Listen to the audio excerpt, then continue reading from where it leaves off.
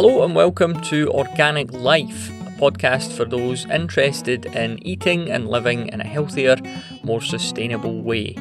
My name's Matthew, and on this episode we're talking medicinal mushrooms with Monica Wild. Monica is a forager, research herbalist and ethnobotanist. She lives in a self-built wooden house on 4 organic acres where she encourages medicinal and foraging species to create a wild teaching garden. She teaches foraging courses all over the country here in Scotland, and I actually had the pleasure of attending one last year. Me and my wife, we went to one of the mushroom foraging courses. So that links up well with today, where we're going to talk about 4 species of fungi that have become really popular these past few years. Their names are Cordyceps, Chaga, Lion's Mane and Reishi. Well, I think just before we talk specifically about reishi, I think it's helpful to talk about the qualities that mushrooms give in general. And one of the things that all the mushrooms are known for is that they boost your immune system. So it's a little bit like, the game Super Mario, when he jumps on a mushroom and gets superpowers. So basically when we take mushrooms in, they act on our immune system in the same way. They kind of supercharge the immune system. And that's to do with a chemical group called polysaccharides, beta-glucan polysaccharides. Now, all mushrooms contain these compounds. You can't be a mushroom and not have these compounds in, because they're a vital part of the cell wall.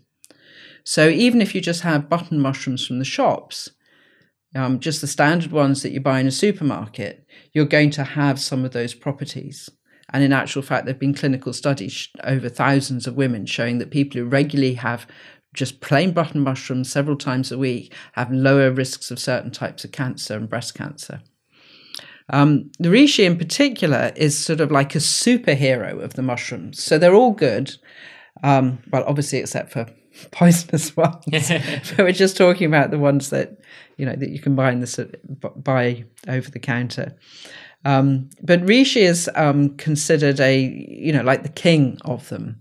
It was known as the mushroom of immortality, or the emperor's mushroom of immortality in Japan, and its use goes back thousands of years. And part of that's because it's a really, really good immune modulator. So they strengthen your immune system, but keep it in balance at the same time. They don't push you out of balance, which would put you into an inflammatory state. They're also very good for allergies, when people are having allergic reactions and things, because they also calm inflammation and, to a certain extent, neurological stress down as well. So you mentioned earlier that you take it sometimes in the evenings when you want a really good night's sleep. And that's because it has this calming down effect, on the nervous system as much as it does on the inflammation as well. So they're what we call immunomodulators. They keep both sides in tandem. So we've got reishi there, we've also got the lion's mane. I must admit, the first time I ever heard of someone saying that they take lion's mane, I imagined literally, a lion's mane, some hair. I thought it was some like weird witchcraft potion type thing. But lion's mane, how does it get its name? Is it just a visual thing? Yes, well the one on the table here is quite small, and it's actually Hericium coralloides, so it's the coral tooth version. But a full lion's mane, once they grow big in the wild, they have spines that hang down. So they literally look like a snow white lion with a great big sort of hairy mane just hanging down. You don't often see them in the wild, and in fact they've become protected. They're a protected species now, so even if you find one, you're not allowed to pick it. Mm-hmm. And that's not because the mushroom itself is rare. It's because the type of trees that it likes to be on have become rarer. Lion's mane particularly likes growing on trees that have already been eaten to a certain extent by mushrooms. So when the tree dies, some of the first colonizers will be things like porcelain fungus or oyster mushrooms. And then as it decays further, the lion's mane likes to come in because it uses a different type of food as the tree's breaking down. But nowadays, a lot of the time, if somebody sees a rickety tree by the side of the road, they cut it down. It's called health and safety. So health and safety is responsible for cutting all the old rickety trees down that lion's mane would like to live on. And once it's deprived of its habitat, then you have no more mushrooms. Lion's mane is really good for the nervous system and the brain. So it helps to keep your memory really good, to keep focus and cognition really good. And it also has the ability to help to regenerate nerves. So it does this by promoting something called nerve growth factor, or NGF, it's shortened to. So where there's been damage to the neurological system, it will actually repair it. And it's quite, it's fairly unique in doing that. Some of the herbs do that to a certain amount as well. But there's not many pharmaceuticals that can actually repair and restore nerves.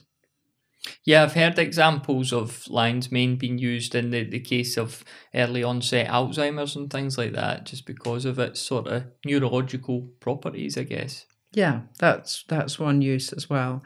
And people do take it as a supplement to keep themselves, mentally young and alert. Not like me. So the third in our pantheon, I guess, it's missing from our table today, but cordyceps, that's another one. I don't think do we see cordyceps growing in Scotland at all? I know we have an international audience here, but we do. I've never found Cordyceps sinensis, but I have found another cordyceps, which is called the snake tongue truffle club. It's Latin. It's got a lovely Latin name. It's Tolypocladium ophioglossioides.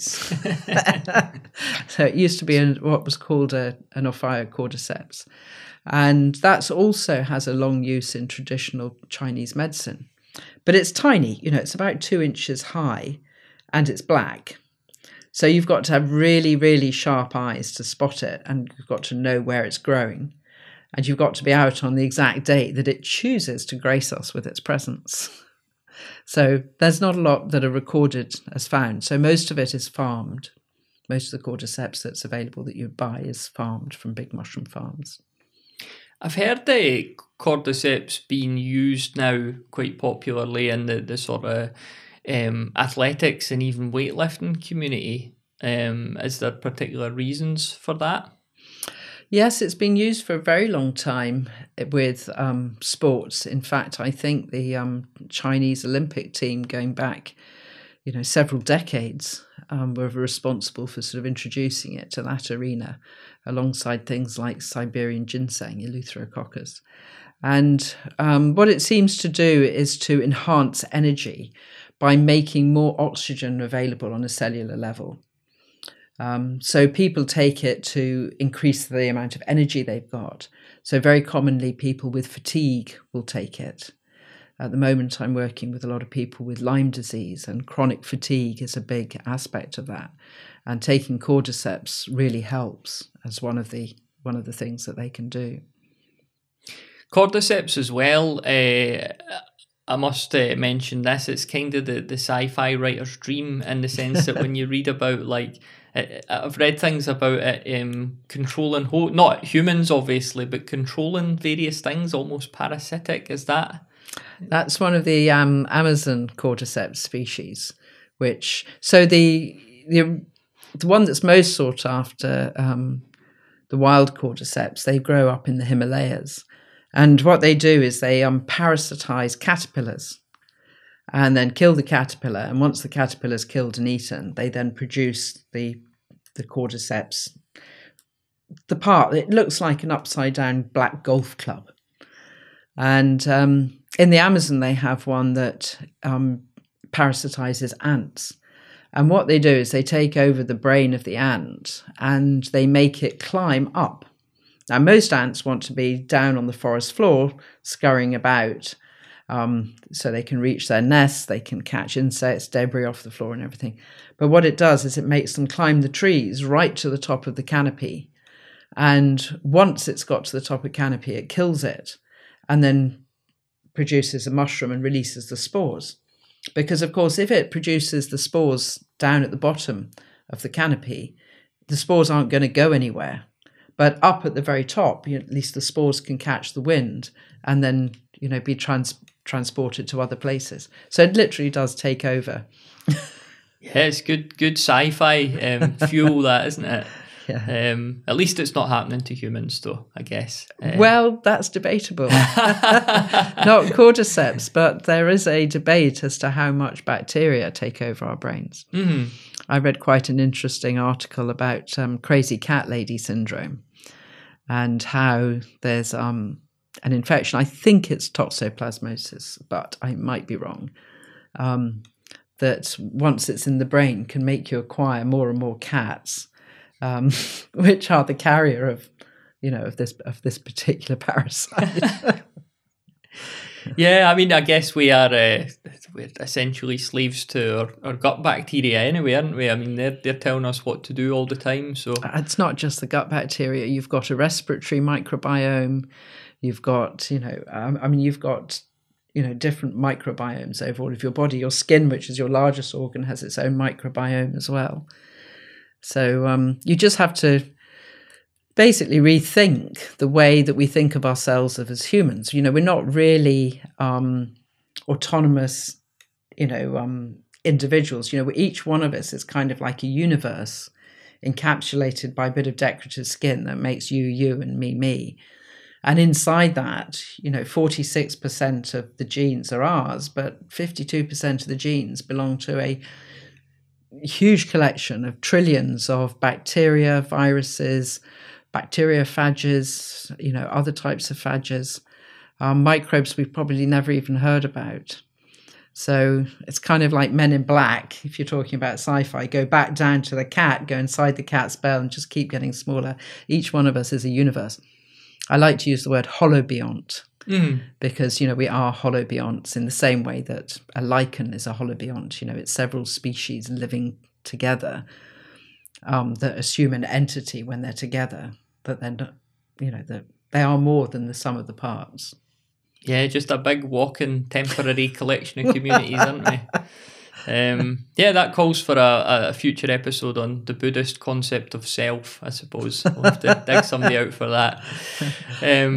So chaga then, our fourth fungi, what's the deal with chaga?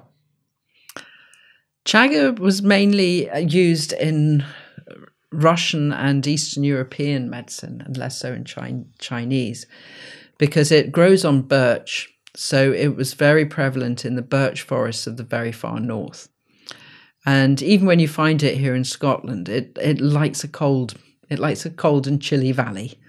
So it likes that combination of cold and birch forests. And it was written about, I think, which of the Russian writers was it? Was it Solzhenitsyn or Dostoevsky who did Cancer Ward, where documented the treatment with it? But it's been used in Russia for a very, very long time as a cancer treatment. Decocted, so boiled up for a very long time. I gave you a little taste of it earlier, and used against cancer. Reishi is also used a lot in cancer treatments too, as are turkey tails and maitake. Again, because it's this immune system strengthening action, but a lot of them also have the ability to kill cancer cells and also to, activate your immune system so that your immune system produces more killer cells too. But in general, with chaga and also with the birch polypore, which is kind of like white chaga, they both grow on birch trees. So as well as these beta-glucans polysaccharides that are good for your immune system, they're also taking elements from the tree as well. So betulinic acid from the birch tree is one. So they have very similar properties to the birch tree as well, in that they're also extremely good for treating arthritis and arthritic type pain. They are a specifics for the autoimmune diseases like psoriasis, rheumatoid arthritis, and also for inflammatory gut conditions as well. So it's that combination of the triterpenes from the birch trees and the polysaccharides that make this so special too. Before we get on to the topic of obtaining these foodstuffs, these supplements, I just want to talk a bit about, because I hear a lot mentioned about the two ways to process these things is the hot water and the alcohol. What's the difference between those two methods of processing, I guess you would call them? Yeah, well, if you want something to be good for your immune system, you have to do it as a hot water extract. And the reason for that is that these beta-glucans, polysaccharides, are locked up in the cell wall. And as you can feel, these are really tough, hard mushrooms. They're woody almost. So you've got to grind the mushroom and then boil that powder up in order to release the polysaccharides, because they're water soluble, but they're in that cell wall matrix. So you've got to get them out. And we don't actually have the gut bacteria and the ability to process mushroom cell walls ourselves without that assistance as well. The mushrooms that grow on trees, or the really hard woody ones, they would just go straight through us.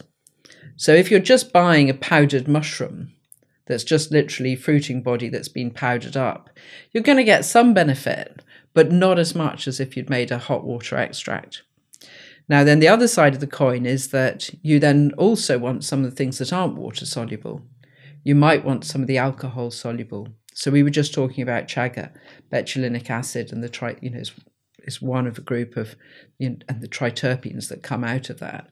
So those are soluble in alcohol. So most of the time what I would do is I will actually make a hot water extract and an alcohol extract and then recombine them together. So then I have a dual extract.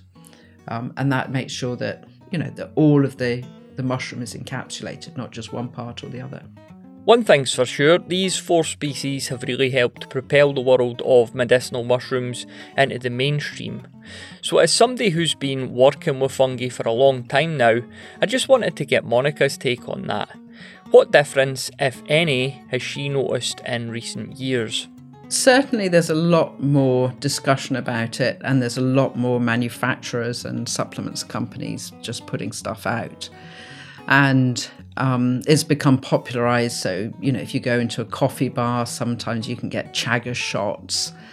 And, they seem to come in capsules or powders or mixes or drink form, and, almost as if they're just some sort of food supplement. And I guess they're kind of helpful like that, but I tend to normally use them medicinally with people. I think, like with anything, you should try to have good basic health and then just use supplements and nutrients and herbs when you need a bit extra. So Monica's going to be joining us on episodes throughout the remainder of this first season. On the next episode, we're going to learn more about foraging mushrooms and even how to grow your own. On top of that, we'll be taking a wider look at foraging beyond the fungi kingdom in future episodes, and we'll be talking a wee bit about seaweed too. In the meantime, thanks very much for listening. Make sure you're subscribed to the show so you never miss an episode. You'll find links on how to do that, along with the show notes and links to Monica's own work over at organiclife.me. That's organiclife.me.